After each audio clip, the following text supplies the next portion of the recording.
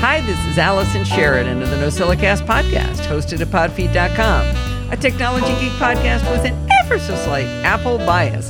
Today is Sunday, July 5th, 2020, and this is show number 791.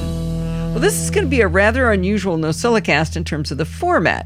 We're going to start with a great review from Nuclear John, also known as Jonathan Scott, that I actually held over from last week. Then I've got a dumb question from Ron Hybe that's pretty fun in a nerdy kind of way. So far, that's pretty normal.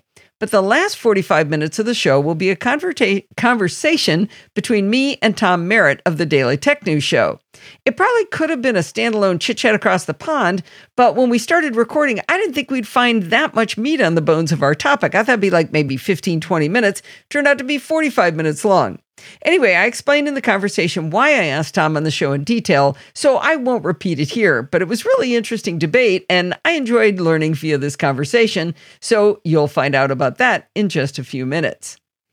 In the real Chit Chat Across the Pond light, as promised, Lori Gill, managing editor at imore.com, is back to talk WWDC with me. Now, before you groan that you're exhausted by so much repetitive stress about how awesome the show was, I'd like to try to convince you that we took a bit of a different angle. In Lori's previous appearance on Chit Chat, she said something that really stuck with me. She said that she loves WWDC because of all the new software that makes everything new again. You don't have to spend any money to have all of your devices feel new.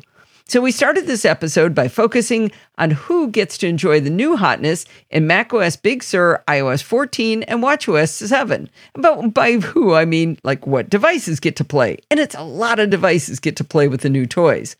Then we spent some time breaking down the differences between Rosetta 2 and Universal, both of which will help our older hardware and our older software get to play in the new operating systems.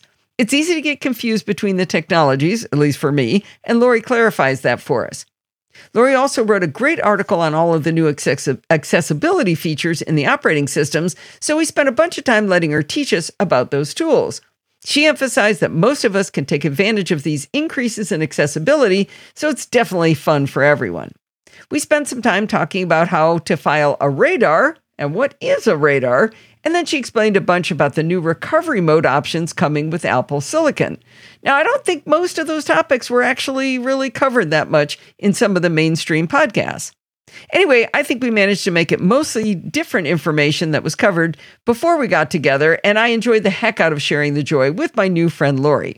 You can subscribe to Chit Chat Across the Pond Light in your podcatcher of choice, or listen along at podfeet.com and read the links to the great iMore articles. Okay, as promised, we've got a review from Nuclear John, and he asked me to read this little note to you before you listen to his review. This review was written and recorded before WWDC 2020 and the release of the iOS 14 and watchOS 7 developer betas. One of the fancy new features of iOS 14 and watchOS 7 is a new notification on your iPhone when your Apple Watch is fully charged. People are assuming this is because Apple added native sleep tracking in these releases, and they knew you would have to charge your watch during the day sometime, and you want to be notified when your watch is charged. If you want to learn more about this feature, MacRumors has a good overall view of the new additions to the Apple operating systems. Okay, with that preamble done, let's hear Jonathan's review, and I think you'll understand why he wanted me to read that to you. Good morning, Allison and NosillaCast castaways. This is Jonathan back with another review. If you're like me, you wear your Apple Watch to bed for sleep tracking and as an alarm in the morning. This means that the Apple Watch will need to be charged sometime during the day, but I found that I can be forgetful and not remember to grab it when it's done charging. I do have the battery widget on my Today view on the iPhone, so I can pretty easily check when it's fully charged, but I don't always remember to do that. What I really need is a notification to alert me when it's done charging. This is where JuiceWatch from Gnotis Holdings Incorporated comes in. JuiceWatch is one of those apps that does a few things, but does them very well. In this case, it sends you an alert notification when your Apple Watch or iPhone is done charging. Now, this app has a lot of settings, most of which I don't really use, but they're nice if you need them. It has tons of settings for complications and notifications to customize everything to your liking. The top of the app shows the current battery level of your Apple Watch and iPhone. Below that are settings for complications, and then notification settings. The majority of the app is dedicated to the complication settings. And like I said before, they can be customized to exactly what you want. The complication can show the Apple Watch and or the iPhone battery level in various configurations. The complications are in the new style introduced in watchOS 5 that have numbers and gauges. The watch and iPhone battery levels can be either the percentage number or the gauge number. And the gauge can have a percentage label or not. So, like I said, very customizable. There is also an option to show a small lightning bolt on the complication when the watch or iPhone is charging. I don't find this particularly useful since I charge my iPhone at night and the battery lasts pretty much all day. And the way I have it set up is just displaying the Apple Watch battery, so I don't really need notifications or indication that the iPhone is charging. But if you do charge your phone during the day and want to know from your watch whether it's charging or not, it's a nice option. I do also want to note that you really should add the complication to the watch face if you want to use this app. The main reason being, watchOS doesn't let apps update in the background very often unless they have a complication on the active watch face. It's about once per hour, according to the developer. But if you have a complication on the watch face, it's between 5 and 30 minutes, depending on system resources. So it could be the difference between having an accurate battery level reading or not. There are pictures on the show notes that show all of the different combinations. It's a little hard to describe in words, but if you're interested, make sure to check out the blog post. The other big section of the app is the notification settings. In this section, there are 5 settings, 4 general settings that you can turn on and off as you wish, and the other one that's crazy and I cannot fathom turning it on, but it may work for you. So let's cover the 4 normal settings first, and we'll get to the crazy one later. 2 of these settings are for the charging notifications. That is, the notifications when the selected device is charged to a specific battery level. It has separate settings for the Apple Watch and iPhone, and you can independently pick the charge level between 50% and 95% when you want to be notified. This is the functionality that I originally wanted, and it works really well. The other 2 of the 4 settings are the opposite of the first ones, that is, the low battery level notifications. And like the charge notifications, it has separate settings for the Apple Watch and iPhone, and you can independently pick the battery level between 10% and 40% that you want to be notified. I do know that the Apple Watch and the iPhone have built-in notifications for low battery level, but this is definitely more customizable than the built-in ones. So if those don't work for you for some reason, this is definitely a good alternative. So that takes us through the 4 normal notification settings. And there was one last crazy notification setting that I mentioned. And this option puts the current battery level of the Apple Watch as the badge number for the Juice Watch app. And maybe this is just me, but I'm one of those crazy people who don't like notifications and turn them off at every opportunity. That way, when I get a notification, I know it's important because I've specifically chosen to get it. I only have a handful of apps that are actually allowed to send me notifications, and only 3 that are currently allowed to have a badge on my home screen. And for those of you wondering, it's Messages, Facebook Messenger for talking to my sisters, and OmniFocus as my task manager of choice. I think Marco Arment said it best in the Overcast settings page. Quote, "Show the number of unfinished episodes on Overcast's icon to add stress to your life." Unquote. To be fair to this particular option, it does have a clarification setting that pops up when you select it that limits it to show the badge when the Apple Watch is actively charging and not all the time, which is a little less nuts, but it's still weird for me. But if you really want to be reminded of the Apple Watch battery level every time you look at your iPhone home screen, the option exists for you. The next section in the app going down is the Guide, Tips, and Tricks section. The developer included a section for tips, tricks, and frequently asked questions, which is incredibly helpful. I wish more developers would do this to share their thoughts and insights on how they design the apps and what they were thinking when they made certain choices. I don't want to read all of them here, but I at least do want to list the sections so you have an idea of what's in there, and if one of them piqued your interest, you can just download the app and look. The app won't install, information on update frequency, complications, forcing an update, background app refresh, low power mode, don't force Juice Watch to quit, why 90%, we'll get into this one a bit more later, multiple Apple Watches, and please add AirPods. So if any of those headings interest you, make sure to download the app and go to the Guides, Tips, and Tricks settings to get more information. So everything I've talked about up until this point is completely free. But there are two things that require you buying the $5.99 premium features in-app purchase. The first one is changing the app icon from white to black if for some reason you don't like the normal icon or don't have it hidden in a folder like I do. And the second one is changing the notification sound. This app is incredibly powerful, even without the premium features. I'm actually surprised they didn't put more behind the paywall.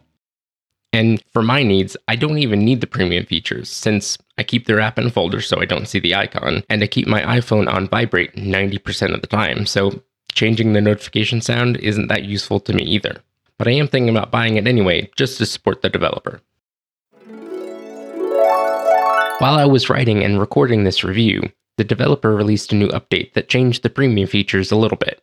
They added the ability to set the watch charge notification level above 95%. We will get into this a little later in the review, but I did want to mention that the premium features did just change. Now back to your originally scheduled programming. There are a few more things in the app that don't really fit into one of the other sections, so I'll just lump them all here in the miscellaneous section. The thing right after the notification setting is an ad for one of the developer's other apps. It doesn't seem to be algorithmic or creepy in any way.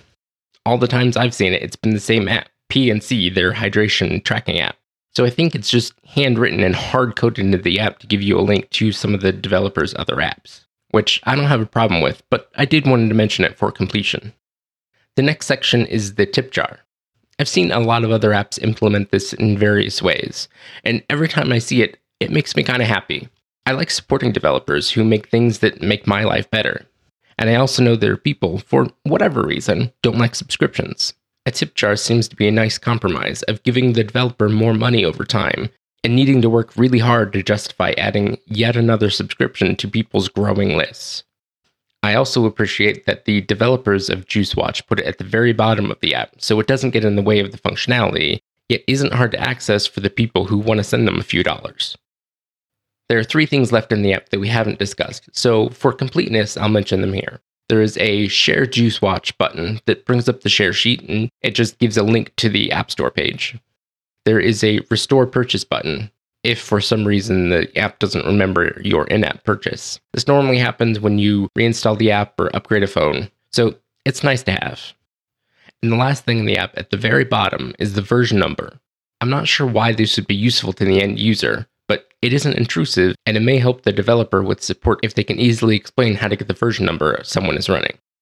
I've been going on and on about how great this app is, but I do have one complaint, though this complaint is fairly minor. I really want to be notified when my watch gets to 100% charge instead of 95% charge. It may seem silly, but those extra 5% are a psychological barrier for me. I want the watch to be fully charged, not just mostly charged when I grab it. This is something that the developer talked about in their frequently asked questions section, which I want to quote from here because I think they actually have sound reasoning why they did this, even though it does kind of bug me. Quote, "Many people have asked to be notified when the battery reaches 100%, but there are a few reasons why this isn't ideal. 1, there is a delay in how often the watch sends its level to the phone, so the watch may only send its level at 85%, and then about 30 minutes later at 95%. As an example, even with the notification level set to 90%, you're getting the notification at a higher level, 95% in this example, due to the delay. And number 2, the charging speed can slow down as the battery approaches 100%. This extra wait for the last few percentage points, combined with the delay, means you could wait a very long time to get the notification at 100%, when above 90% is usually good enough." End quote. If you want to learn more about how batteries charge and why their charging isn't linear, as you would expect, go listen or read Allison's Tesla charging post, linked in the show notes.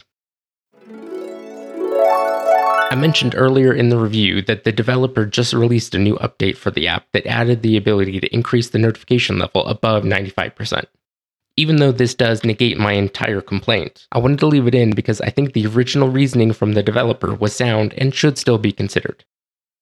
If you're like me and wish there was a way to get a notification when your Apple Watch or iPhone was fully charged, then I can definitely recommend JuiceWatch, especially at the low price of free. Though if you get use out of the app and can afford it, I'm sure the developer would appreciate a few dollars thrown their way.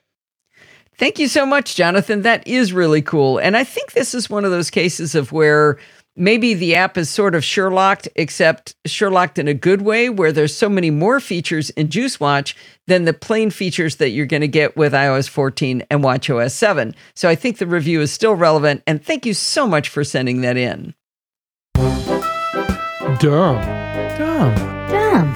questions. How do I? What is? How come I always have to? It's time for Dumb Question Corner. Well, like I promised up front, Ron Hybe wrote in a dumb question in our Slack at podfeet.com/Slack. He wrote, just listening to the In a Few Minutes episode from February 14th. He's referring to Ken Ray's podcast called In a Few Minutes. Anyway, he said, I heard you mention about using Airtable for tracking the streaming stuff you have in process. I know almost nothing about Airtable, having just looked at their website's main page a bit. I'm not understanding what it is about Airtable for this use case that would not be handled equally well as by a Google spreadsheet. What is better about Airtable for tracking that?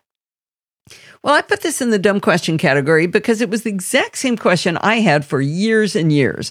I was too embarrassed to ask because everyone else seemed to see this epic difference between a spreadsheet and a database, but I couldn't see it. It actually wasn't until I started using Airtable that I finally grokked the power that a database can give you. Now, don't get me wrong, databases won't necessarily replace spreadsheets in your life, because who doesn't love a good pivot table? But I see each tool as having its own purposes and problems they solve.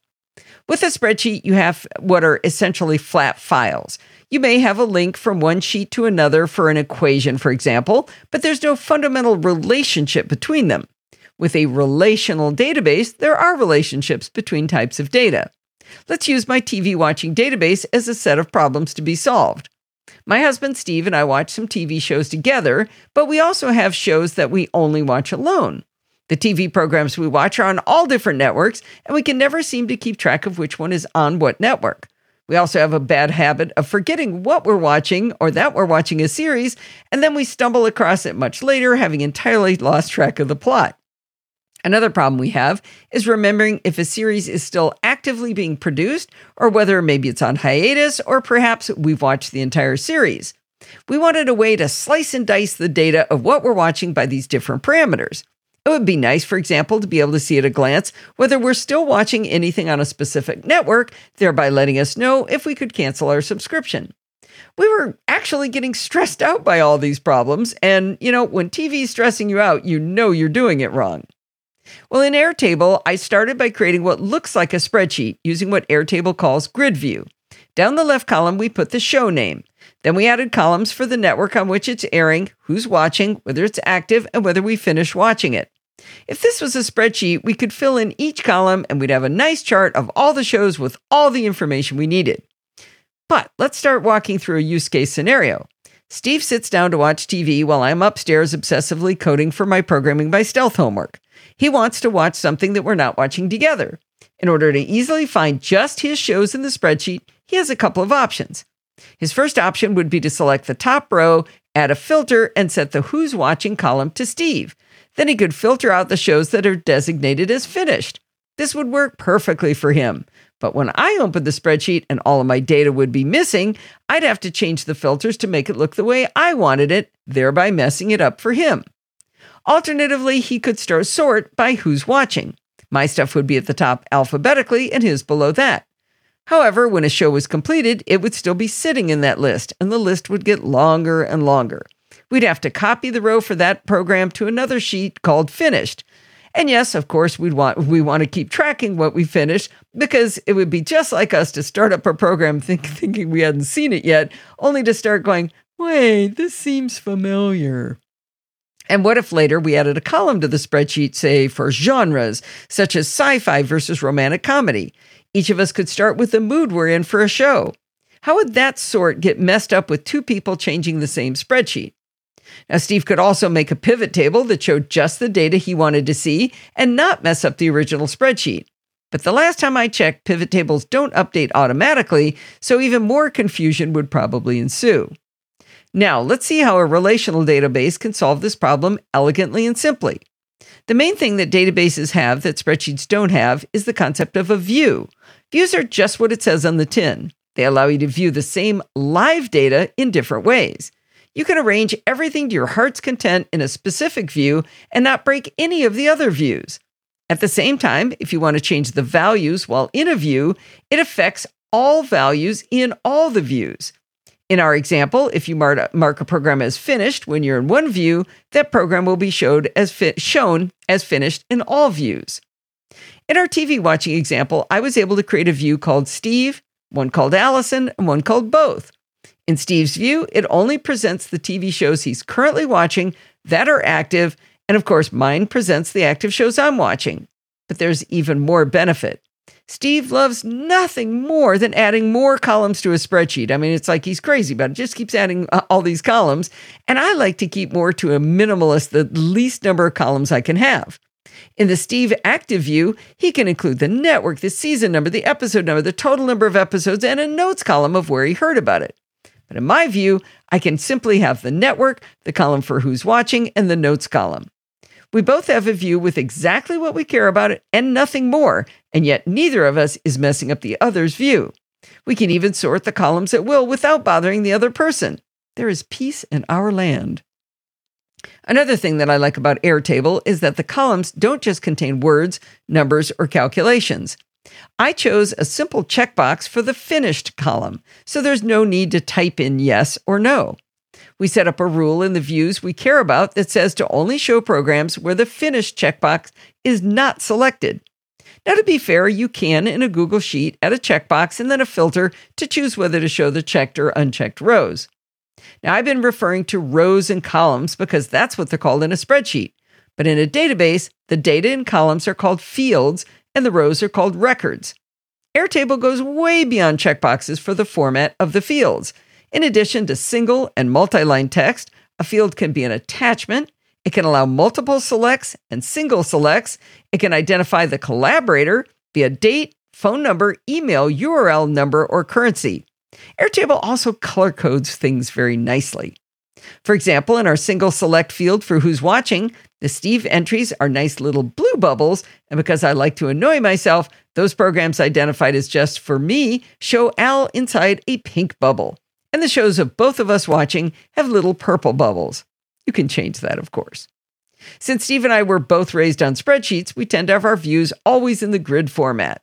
But if you're a little more adventurous, Airtable includes a gallery view, which shows you a little card for each entry. It's playful and sometimes can trigger revelations about your data.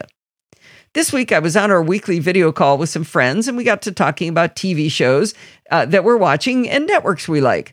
We got on the topic of Star Trek, as one does, and CBS All Access came up.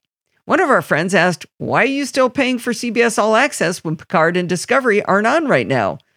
I pulled up my trusty Airtable, put it in gallery view, set the filter on the network to CBS All Access, and to my dismay, I discovered that the only show that was active and we were still watching was Hogan's Heroes. I'm pretty sure I can do without that show for $10 a month. See how useful a database is because of the flexibility of the views? I canceled CBS All Access. Now, another popular view is called Kanban. That's Kanban. In Airtable, I added a Kanban view and set the field for the view to be who's watching. Instantly, I had three columns of little cards representing the records, one for both, one for Al, and one for Steve. Each of these columns is called a stack, and I can collapse them, and I can even create new stacks. I can change the stack sort to other fields, such as network, and all columns instantly resort themselves. By default, the Kanban cards only show the program name and the network in my case, but in the Customize Cards menu, I was able to turn on as many more fields as I like, and the cards expand to show the newly enabled information. I have another example of how a database can be more useful than a simple flat spreadsheet. When Steve and I go to trade shows, every person we interview gives us a business card. Each night, we go back to the hotel and I transcribe all of the information from the cards into a spreadsheet and add information about the product and any information that will help trigger our memory of why we talked to each person. As Steve works on his video production after we get home, he expands this spreadsheet to, I think it's about 348 columns of information that he needs to track. All right, maybe 348 is a bit of an exaggeration, but it's way more than I want to see. I care about maybe 4 columns total, and I have to scroll left and right like crazy to get to those columns that I need. I can't reorder the columns or it messes him up, and I can't hide them for the same reason. With an Airtable, I could have the view I want, and he could have the view he wants. Now, this is the same argument I use for why Airtable is the right tool for our TV watching solution, just on a grander scale. But for our trade show data, there was one more thing I love about Airtable that made the business card transcription ever so much easier than using a spreadsheet. With Airtable, you can create a web form to be filled out that automatically populates the database. I created a form that had just the information I needed to transcribe from the business cards and nothing more using the fields we have in our Airtable. I could pop open the link to the web form and very quickly and efficiently enter just that information from the business cards. I could do it on my Mac, my iPhone, or my iPad. As I added each business card, it populated the full Airtable database, and none of Steve's precious fields were moved or modified in any way, and I didn't have to look at them.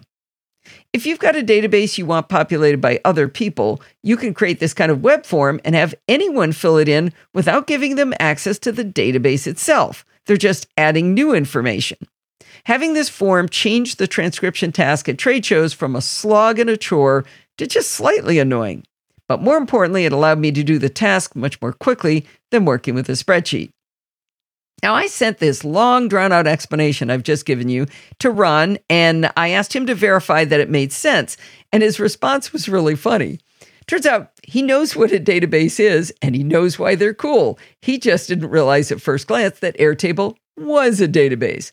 But then Ron took things up a notch and just kind of took on the challenge, and he very creatively constructed a Google Sheet that successfully replicated much of what I use Airtable for with watching TV. You can view his spreadsheet in all its glory at a link in the show notes. Now, I still think Airtable is much better for this task, but it turns out you can use a hammer to turn a screw if you try hard enough. Christopher Ryan has figured out something really cool. If you're already a patron of the Podfeet podcast, did you know that you can increase your pledge? Yes, it's true. He figured it out. Christopher actually doubled his pledge to help support the shows through Patreon. This meant a lot to me because it shows that he's continuing to get value from the shows and is willing to recognize that value with his hard-earned money. Now, I know everyone can't afford to do this, and I really, truly don't want anybody to feel guilty if they can't. But it doesn't take a lot of you to make a pledge to help defray the costs of the show. I think Christopher is a gentleman of astoundingly good taste to have done this. If you'd like to help support the show by becoming a Patreon or increasing your pledge, just go to podfeet.com/Patreon and choose an amount that works for you. 2 weeks ago, the internet lost its collective mind because Apple rejected an app in the iOS App Store. Now, as happens, I found myself trying to reason with the angry mob with points I never hear anyone else make, but I was just kind of talking into the air. I really wanted to have a reasoned conversation on some of these points with someone who wasn't enraged like everybody else, but could perhaps be a foil to my arguments. The least enraged and most logical and informed person I know for this task is Tom Merritt of the Daily Tech News Show. So I asked him to come on to hash this out with me. Welcome to the show, Tom. Thank you. I will try not to be enraged. Yes, be pathologically unbiased, right? I'm not really, but I do try to make sure that I'm looking at as many angles as I can on stuff. Okay, good. Well, let me set this up a little bit. There's a lot of nuances to what irritates people about the iOS App Store, but the thing I want to jump right into is the bit where I seem to be alone in thinking Apple is not doing something awful.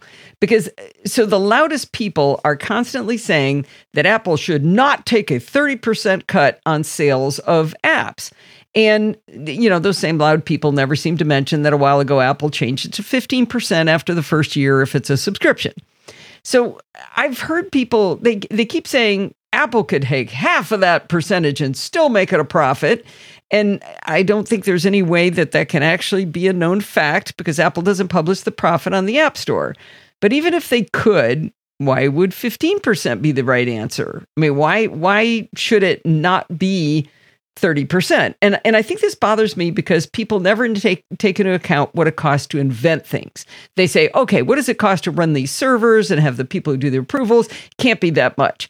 But Apple spent a lot of time and money developing the entire concept of an app store. I mean, it didn't exist for phones before Apple created it. They invented this concept. And inventing things means a lot of ideas were worked on and dropped. So it's not the one invention that costs money. It's all the things you try to invent and then only one thing comes out. So, Tom, why should people be giving it away for free or lower their price? Why does everybody think that except for me? I think I'm not sure which straw man I should attack first.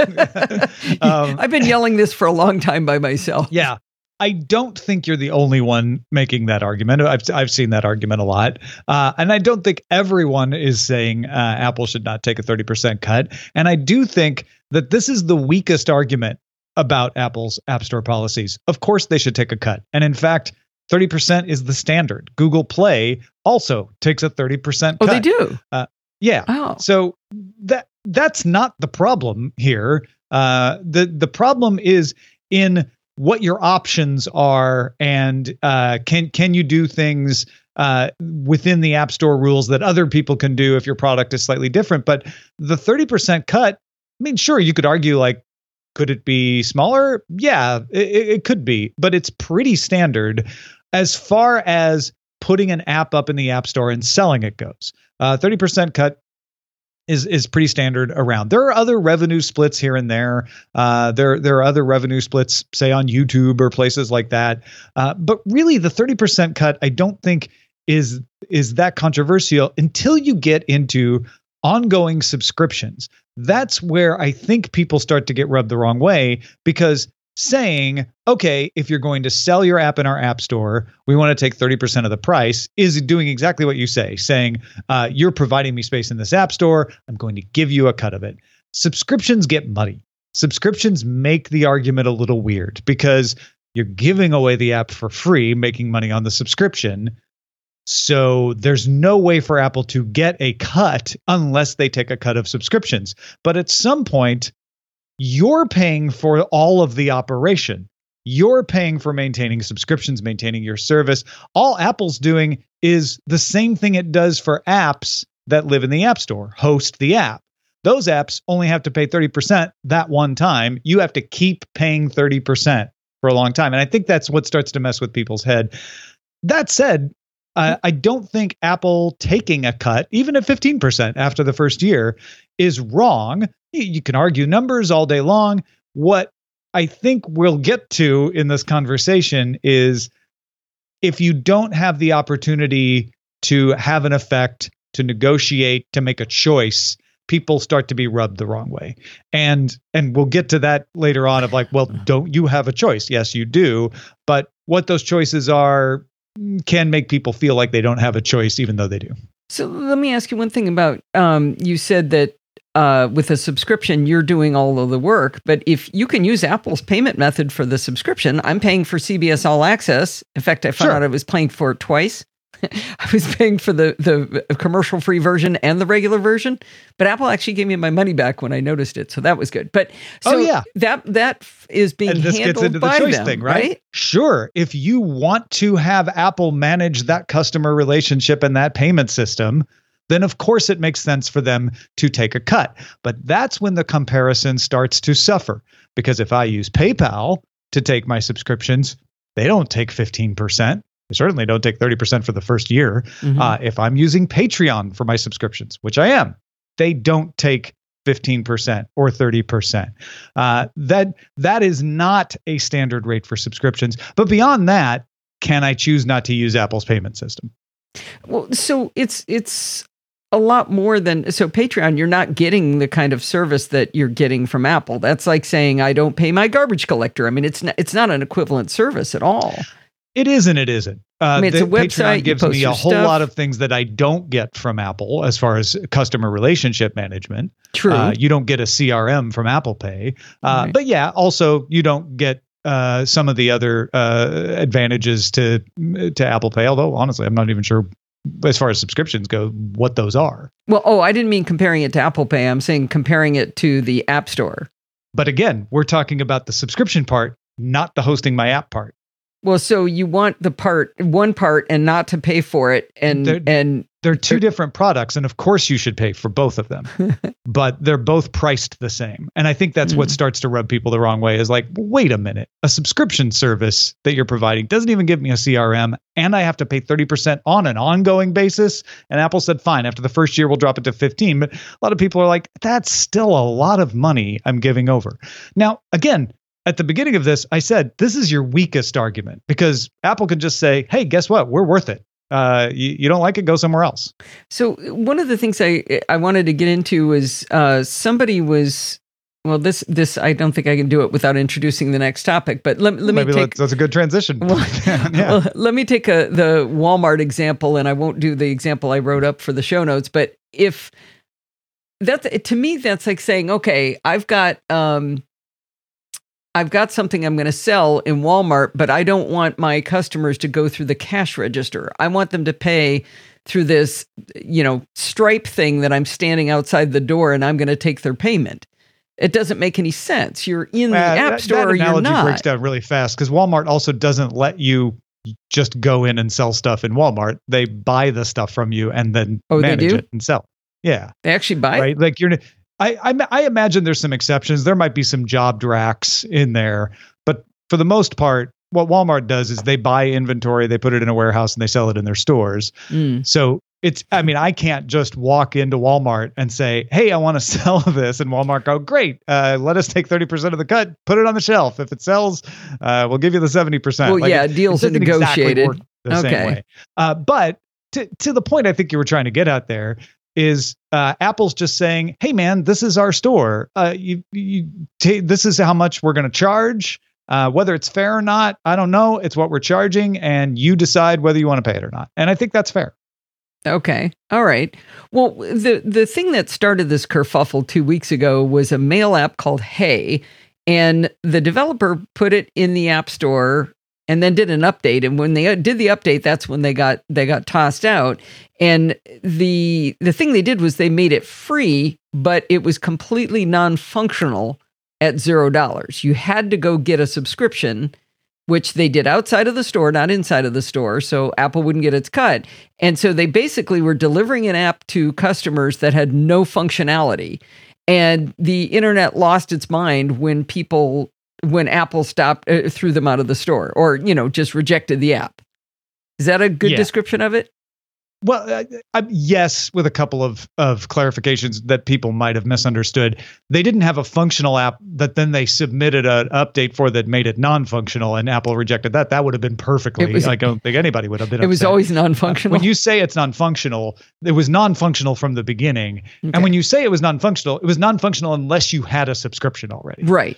If you had a subscription, which you had to go outside to get, then it would have been functional. So the app wasn't broken. I don't want people to think that. Yeah, the app just didn't work unless you had a subscription, and you couldn't get a subscription in the app because Apple doesn't allow you to have a subscription in an app unless you use Apple Pay.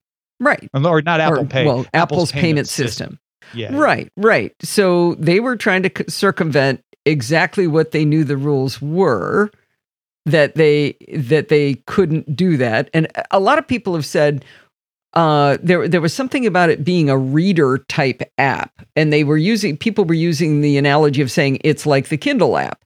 But you can get the Kindle app and put stuff on the Kindle app that costs you nothing. It's not a dysfunctional app or a non-functioning app. I mean, you have to have an Amazon account. But I mean, you can put stuff on it that didn't cost you anything. You can get from within the Kindle app. You can put stuff on it without having an Amazon account. So you can put put PDFs on it. Let's pretend there's a person that still exists that doesn't have an Amazon account. You download the Kindle app. You don't have an Amazon account. You can still use the app. It's functional. Yeah, because you can send PDFs to it. EPUB books that you download, open source books. If you have an Amazon account, you can send PDFs to. Right. If you don't have an Amazon account, though, can you do anything with that Kindle app? That's a good question. Probably not. If you download the Netflix but you don't app have and you to don't be have a Netflix anything. account, can you do anything with it? No, but back to Amazon, you don't have to be paying anything.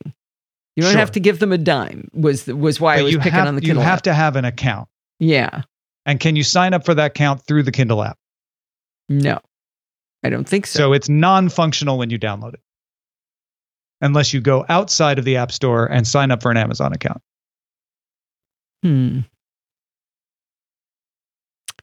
Maybe. Yeah. And Netflix is a perfect analog for Hey, the email app, because when you download it, if you're not paying Netflix, it doesn't do anything.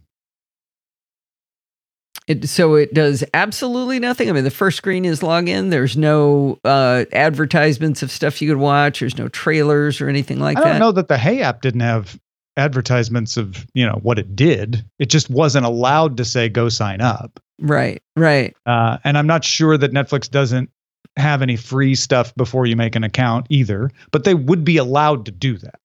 So the people I were listening to were all yelling loudly about the money. But it sounds like a bigger piece is really being annoyed at Apple for being inconsistent in their application of the rules. Or the unclear. money thing, I think, is the weakest argument because, like you say, it's a service. Both the subscription and the App Store are a service. You can argue about how much they're charging, but that's separate from this Hey issue. Okay. You can say, like, I think they should charge less. I mean, sure, I think everybody should charge less because then I don't have to pay as much, right? Like, that argument is about what is the service worth? And do I have a choice to go and just use another service if I don't like it, right? And that's a different argument.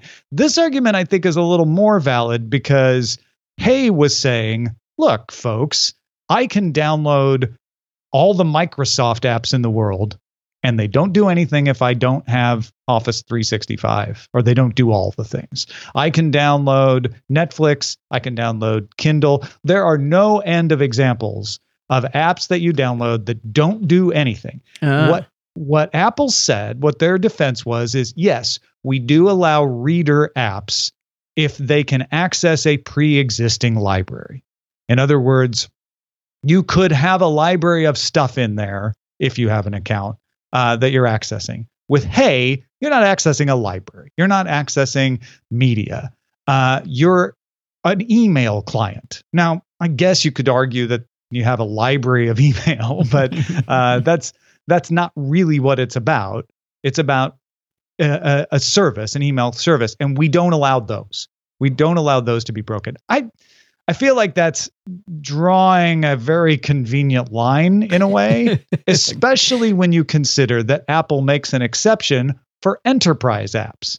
If a company says, "Hey, we have all of our stuff on a company email app made by a third party. It wasn't made by us. It's not an internal app. It doesn't do anything if you download it." Apple very reasonably says, like, "Oh yeah, of course. We want Apple to be, iPhones to be deployed in the enterprise. We will let you put that app." Hey wasn't offering an enterprise service at the time, so they didn't qualify for that very clearly. It's like, well, you're not. You're a consumer service. Later, Hey signed up some workplaces, and that helped them qualify under. Apple's like, great, now you have workplaces, you're in. But at the time of the problem, they didn't. And they weren't considered a reader app because they didn't have a library of stuff, a library of movies or TV shows or generally content. Or books or whatever. Any kind of content. It was a utility, right? And they're like, you can't have a utility that you download that doesn't do anything. Hey's response, partly, not only, partly was, but we could tell people to sign up directly with us. You won't let us. You make us use your payment service. You say, if you're not using our payment service, you can't even put in your app a reference to the fact that there would be a way to use this app. So but that makes perfect sense to me. You are making the rules up coming and going. This is Hey's sure. argument. You're making the rules up coming and going of saying, yeah, you can't have an app that doesn't do anything, but also you can't tell people how to make it do the thing. But to me, that makes perfect sense, because why should they let you go? Why should they let you put a link in that says, click here to go not pay Apple? I mean, that I wouldn't put that in my functionality. Google allows it. Yeah, Google's also not making any money on the App Store. I mean, they're revenue. Well, they're making money, true, but they're certainly not making as much money as Apple's making. Correct. And per capita, they're not making hardly anything. I mean, the numbers are very, very small when you divide it by the number of devices out Are you there. talking about developers or Google? I'm talking about paid for, the percentage of paid for apps versus the number of devices that they're on. When you I see see. the Yeah. revenue that comes from I the think App Google's Store. making a tidy sum of it. Developers don't seem to be making as much, but Okay, I they're mean, that's making the money, idea. but We're the percentage. quibbling over beans. Right, but it's beans and a lot more You're beans. saying the principle is the thing. And you're saying, well, Google's dumb. That's why they're, they. well, they should Google be has other smarter. revenue streams, right? This is one of this, and selling the devices is what Apple has. My Pixel just gave me a search for land use developers after I said that. Interestingly, That's good. That's good. I'm sorry, you were saying. Google has other revenues, as a Apple wide has other revenue variety. services too, right, which I said was the devices that they sell. and other subscription services, Yeah, music, TV, iCloud. actually they do have a lot now. But yeah, they have plenty. But one of the things I've always found fascinating is that people using the word should, like when you said, I think they should charge less because then I could have more stuff or pay less for the stuff I get.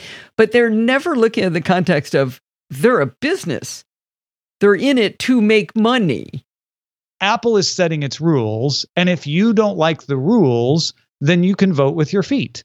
And if you vote with your feet, they will feel the pressure and say, well, we're not making as much money anymore because people don't like this. And so we should change our behavior to make more money. Yes, I think that's true. I wonder, though, whether this is only something that pundits are arguing and yelling about. The 99.7% of the people who aren't developers are just going, hey, look, I can buy stuff. It's not just the pundits, it's also the creators. And this is where you have a very interesting power imbalance that actually reminds me of another power imbalance on Facebook. The power imbalance in the Apple App Store is an interesting one. The power is in the hands of the small creators that don't make as much money. Small creators are happy to give 30% over. They're happy to give 15% over. And the reason that is they get so much more exposure by having an app on the App Store that it's absolutely worth every penny of that 15 to 30% they're giving over, because they wouldn't get the uptake elsewhere. And they'd have to build their whole own system to do it. Have to build their own system. So the vast majority of the creators are like, you know what? It's fine. I don't mind. It's when you get bigger and you're starting to run up against a whole different scale of costs, a whole different scale of operation, a whole different scale of margins. And we like to try to reduce things to like, well, they're just trying to maximize value for shareholders. But honestly, sometimes it's running an operation as large as ours has costs that most people can't imagine. And I know you know some of these costs because you worked in a very large organization. And so sometimes that 15% to 30%, you're like, well, wait a minute, what are we paying for here? Because we're not making the total amount that we would want to make on this. And we could do our own payment system. We could do our own distribution. We're not getting the benefit that all these smaller creators get from having Apple doing this because we could do it all ourselves.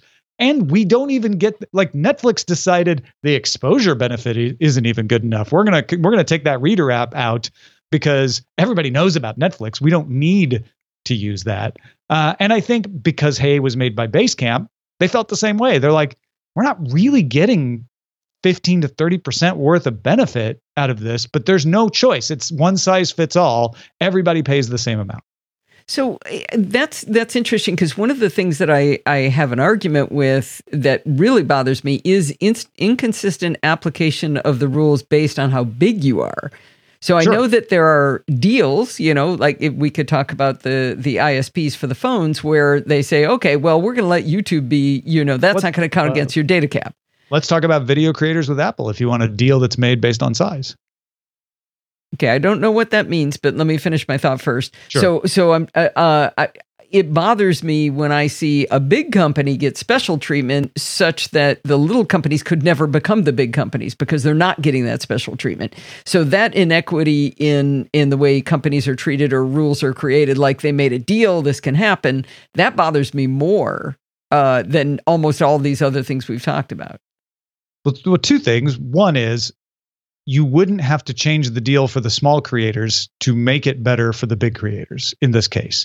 If you wanted to change it, I'm not saying you have to, but if you wanted to satisfy Basecamp, you wouldn't have to make the deal worse because the small creators are like, yep, happy 1530, great. I can make a mint off that at my scale with my low expenses. Not a problem, worth every penny. And you're not changing that. If you say to Basecamp, sure, your app can exist in the store. You're not undermining anything. It's a very small change. So I'm not sure that in this particular case, the argument of, well, if you change the rules for Basecamp, it affects other people is as compelling. So what right? you're saying is if they had allowed it to sit there non-functional unless someone knew to go get the subscription. Right, because Basecamp's argument is going to be like plenty of people knew about Hey. We had all kinds of press. I never heard of it. Everybody uses Basecamp. So we were telling all our Basecamp people. People were excited about Hey. We were going to get, we're not worried about that. People will make it functional. They'll know how to figure it out because they know how to do Netflix. They know how to do Kindle. They know about this dance you make people do to get these reader apps to work. I don't know why you're drawing us on the other side of the line. That's Basecamp's argument there. Don't you think this was the best thing that happened to them, though? What's that? Don't you think this was the best thing that happened to them? Everybody knows what Hey is now. Yes and no. I mean, it certainly isn't bad for awareness, and it might have spiked some of their subscriptions. But I also think that's a fun argument to make if you want to score points on Basecamp. It's not really meaningful because it's not like, oh, no one would have known about Hey. I was seeing articles about it and I was seeing people excited about it before the update got rejected. So I never heard of it. Did they benefit from it? Sure. Did they need to benefit from it? No. Okay. I see what you're saying. Right. I'm still intrigued. So you don't think that? Oh, the other thing I was going to say is Apple has a separate set of rules for big time video creators. If you're an Amazon or a Netflix, even though they don't take advantage of it, HBO Max, etc., you can get an exemption from these rules for your TV apps. If you say, yes, I will integrate with your TV app, Apple, I will let you see my user data, and I will show up in the TV app and be tracked there and included in that. Then Apple will allow you to have non-Apple Pay or non-Apple payments purchasing in your app. How do we know that? Someone had to have Apple leaked announced it. Oh, really? Yes. Oh, okay. Because they said when they allowed Prime Video to now include purchase buttons, they said this is not Amazon using our system, but we are allowing this for companies that participate in integration in the TV app. Okay, so that bothers me more. Yeah. Well, that's why I said if you want an example of that thing that bothers you, Apple's doing it. I don't think that changes the argument that we're having at all, but it is interesting to note that you don't even have to look outside Apple to see an example of that now. Yeah. So let's talk a little bit about you can go somewhere else to do it. Right. I mean, right. Because it all hinges on that. I feel like these are in ascending order of compellingness, right? They're charging too much. It's like, okay, maybe they are. But the other apps do it. It's like, well, yes, that is compelling. It does seem a little unfair that you draw the line right here and say, well, these apps can be non-functional, but these can't. But I think, Allison, you've done a good job of saying, well, they are different. So maybe not. But the last one, I think, is the one that really gets people convinced, if they're going to be convinced at all, that something might need to be changed. And so why is it an invalid or a false equivalency if maybe to say, well, you can just go to Android? It isn't. It's a perfectly legitimate choice. I think a lot of people realize that saying you can go to Android is a little like saying you don't you got laid off from a job and someone says, well, just go get another job. And you're like, well, there aren't any jobs in this city. Like, well, just move somewhere else. Like, yeah, you can, but it's hard. And that's true of Android and iOS both. Once you're in the system, it's not easy to switch. Right. And app makers know that too. They're like, well, shoot, yes, we could go put our app in Android, but I'm not saying this is true of Hey or Basecamp, but it could be true that someone's like, but our users are on iOS. Like 78% of our users are on iOS. And you could hit a situation where suddenly there isn't much choice because you won't be able to get your users to go to Android. It's not as easy as going across the street from Walmart. There's a lot more pressures. And that becomes a question of, are we dealing with a monopolistic situation? Are we dealing with a situation that abuses its market dominance to gain something? Which there's different ways to judge what the abuse of a market dominance is, but generally antitrust is not that you have 100%. You can have 100% of the market and not abuse your market dominance. It's possible. You could have 20% of a market and abuse that market dominance if that 20% dwarfs all the other competitors and never lets them grow. Those are unusual cases, but it's always about whether you're abusing your dominance or not. Right. You can be a monopoly, but not have monopolistic behaviors, is what you're saying. Yeah, I guess that's a way to put it. Sure. Yeah. So I'd have to think about that, but yeah, it's. I say abuse your market dominance because that's usually how the courts talk about it. It's it's not that you're a monopoly; it's that you abuse that market position, and because you don't have to be a monopoly to abuse your market position and get into antitrust hot water. I'm intrigued about that because I actually have firsthand experience with this. I was asked to testify under oath by the Federal Trade Commission, which was terrifying. And the lawyer explained to me that monopolistic behavior was problematic when you acquired the monopoly businesses. And maybe this was specific to the thing that I was dealing with. But they said that if this company that was being accused of monopolistic behaviors, if they had created everything that they were for raising prices on, that would have been okay. But they didn't. They bought a bunch of companies and then upped the prices like 80%. But they said it was specifically because they acquired it that it was a problem. Yeah, maybe. I don't know. I don't know enough about the case, and I don't know enough about antitrust law to say for sure. I could imagine there's a situation where if you invented it, you're under patent, right? And you can monopolize because you've got a patent, and no one else can make the thing that you made, right? Mm-hmm. Under patent protection. That's the whole point of patent protection is nobody else gets to make it. But I could see a case where there are 15 companies under patent protection that all make the same thing, and a company went and bought all of them. That's what it was. And now nobody can make those similar things, even though they were different enough for different patents. I could see where that would be the case. Yeah, that was exactly. But it's still abusing your dominance, right? Right. That's abusing your dominance. But they were saying it wouldn't have been abuse if they invented it. And when you look at something like what Apple's done, they invented it. I mean, at the beginning of time, Google sort of copied the whole idea, right? I get the sense that if someone who knew more than both of us looked at this, they would find that your FTC situation didn't apply to Apple. Yeah, and it's also from like 20 years ago, so it could be. Yeah, I mean, there would be arguments about whether they actually invented app stores and payment processing and all of that. I mean, it really gets thorny at that point. Yeah. I don't know if that's the best argument. I was also very careful to say app stores on phones. Because I know there's app stores on other things. There was no app store on the Palm Trio? I remember one. You could go download stuff. Trying to remember how we used to do that. Prior art's a bitch. I'm sorry to say it, but prior art is a tricky business. You can almost always find prior art. It's always a question of whether you convince the judge that the prior art is in fact prior art. Yeah. If we were talking about that patent law. Yeah. Well, I don't know if you're talking about inventions, and that's what defines whether something's an invention. Yeah, but I'm talking about in the monopoly conversation. I don't know whether we'd care or not, but Well, I don't know whether you've convinced me, but it sort of takes the wind out of my sails that you don't think the money argument was the profit percentage was a big deal, because that's all I hear people yelling about. I mean, Well, I listen tell to them to podcasts. quiet down. That's Oh, you hush.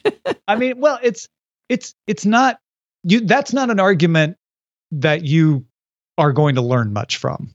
That's why I go back to what I said earlier is, I mean, if you want to score points, if you want to argue to win, then yeah, you can come up with all kinds of rhetorical devices that make it awful that Apple keeps all that money, right? Mhm. But if you want to argue to learn, it's like, well, the 30% is standard. The 15% is probably good for a lot of people who can't run things. What bugs me is the end user experience. Oh, The yeah. user Yeah. experience at the end is not good. If I download something, I should be able to know where to subscribe to it, all the ways to subscribe to it. And this isn't about circumventing Apple's payment system. This is to say, look, I want an app marketplace where the people making the apps can give me the best deal. And if using the Apple payment system gives me the best deal, I want them to use the Apple payment system. If using their own system, because they're a big enough company to run their own payment system, gives me the best deal, then I want that. I don't want to have to pay more for a subscription because Apple made them use their payment system when it would have been a better deal for me and the app creator to use their payment system. And that's not good for me as the consumer. I want guess to I have hadn't- as much choice as possible. I hadn't It's not thought about that right as or the wrong. deal, though. It's about what's best for me. And what's best for me is that the app maker can create a value proposition that gives me the most for my money. I was with you right up to the deal for you. I think the biggest harm here is the user experience, that you get something like the Kindle app, and every time you go in to buy a book, you're like, that's right, Yeah. I got to go blah, blah, blah. And then pretty soon you watch But TV instead. Apple's response is like, that's Amazon's fault. Right. And I'm sort of on their side on that. Well, still. but if you had to pay 15 to 30% more for each book, would you think that's a good user experience? So that would assume that they would defray no costs by having it be done, having Apple do it instead of doing it themselves. There would be no cost defrayment. That would be, it's 100% increase in cost. Yeah. And you think it would be? Well, what I'm saying is they already have a system for selling you books. They've built it, they paid for it, they run it. It probably cost them something to run it, certainly, but would it cost them less to run it if they run it through Apple for some users? Probably not, because now they have a separate development and support track. And now they have to also, on top of supporting and developing it, give 15% or 30%, depending, to the App Store. So it's going to raise the cost. Yeah, that is interesting, but not as annoying as the annoying process to me. Because I don't see that the cost of electronic books is logical at all anyway. When I go in and I look and I say, okay, wait a minute, I can get a softbound book that has to be stored on a shelf and packaged and put in a box and mailed to me for less than I can get an electronic book sometimes. I don't think those prices reflect the real cost anyway. And that's actually the truth of the matter is price reflects demand, not just cost. Right. And right. I constantly argue with people about, yeah, but it doesn't cost them that much. I'm like, doesn't matter. If people will pay, you don't see people say, well, it cost me $5 to make this, and so I will sell it for $6. And if it costs me $4, I will sell it for $5.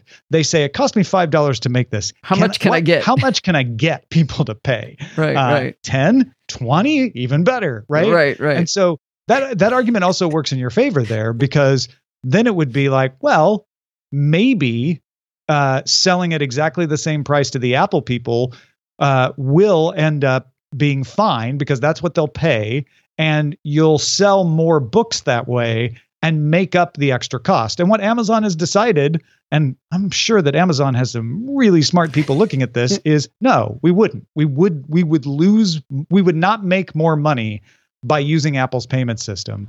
And so we will not include that. And to me, it's like, that's just a bad system. Like I know it's Apple's market and they can do the payments the way they want to. And I know there's a justification to say, hey, we're the ones running this service. Why wouldn't you let us run it this way? I think there's other solutions to this.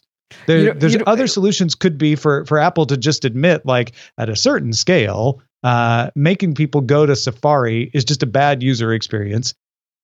But what Apple has, which is again a company with a lot of really smart people, is like, yeah, but that doesn't affect our bottom line.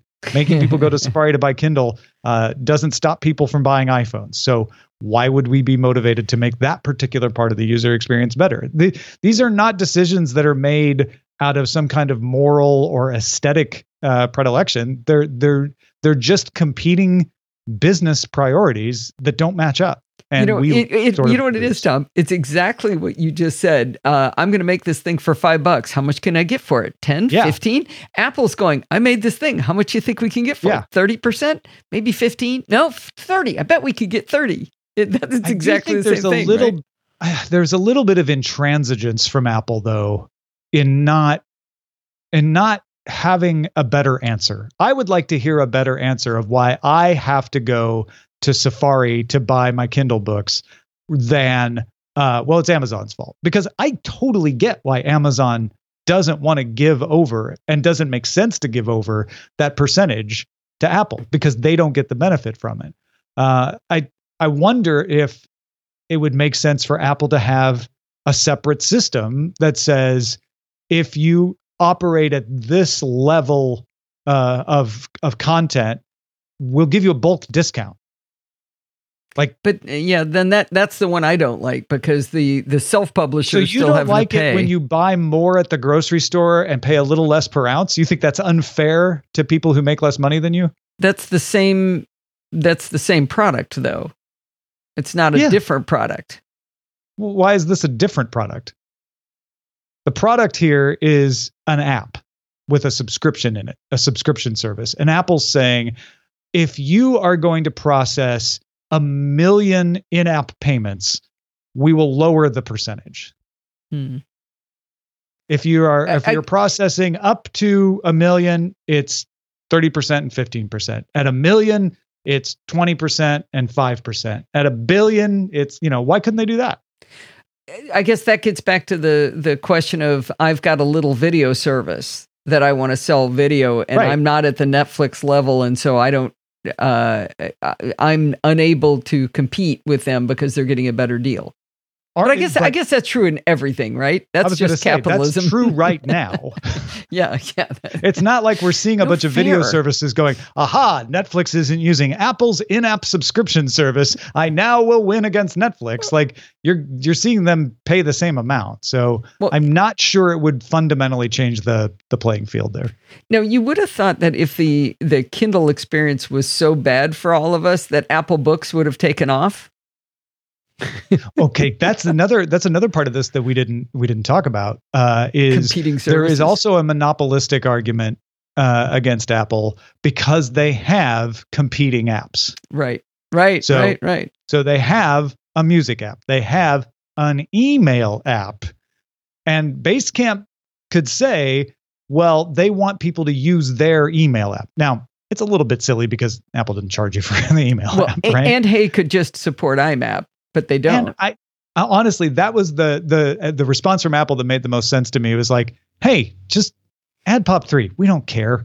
Add IMAP. It's fine. Like whatever. Like just do that, and which sort of undermined this idea that Apple needs them to pay for the App Store.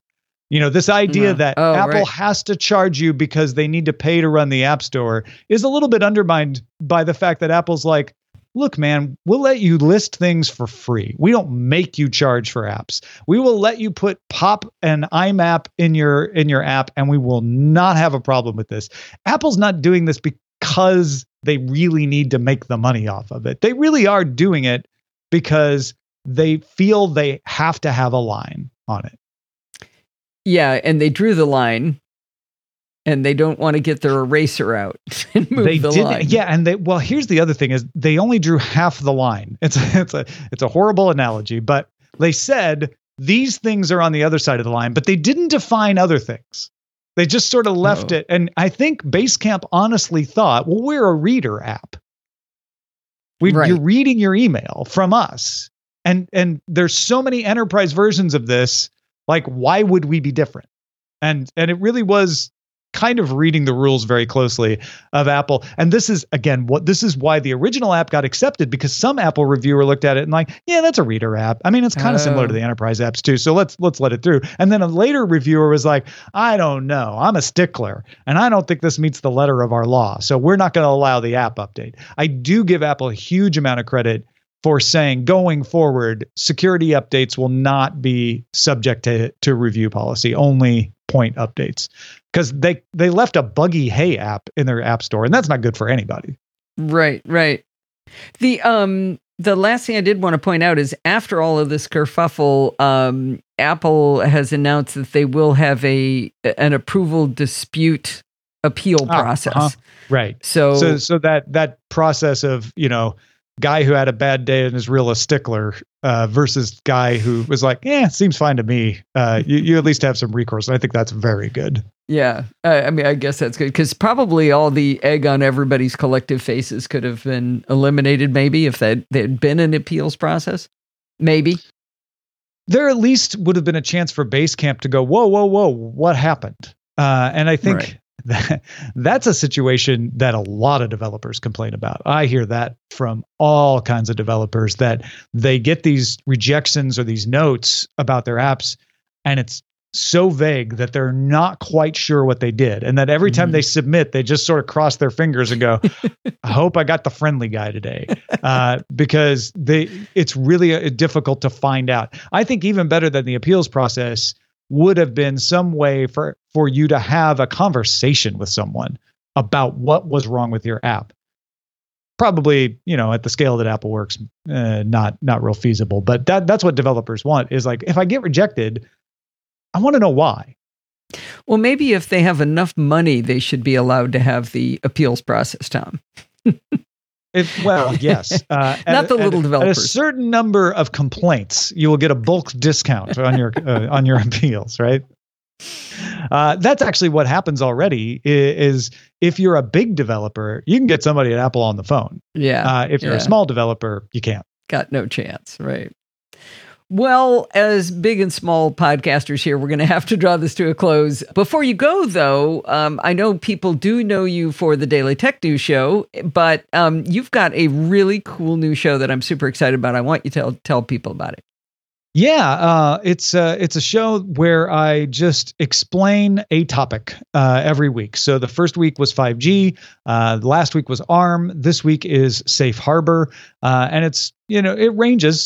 Sometimes they're as little as 6 or 7 minutes. Sometimes they'll be closer to 20. But they're short enough that you can digest the things you need to know about a topic without getting too deep.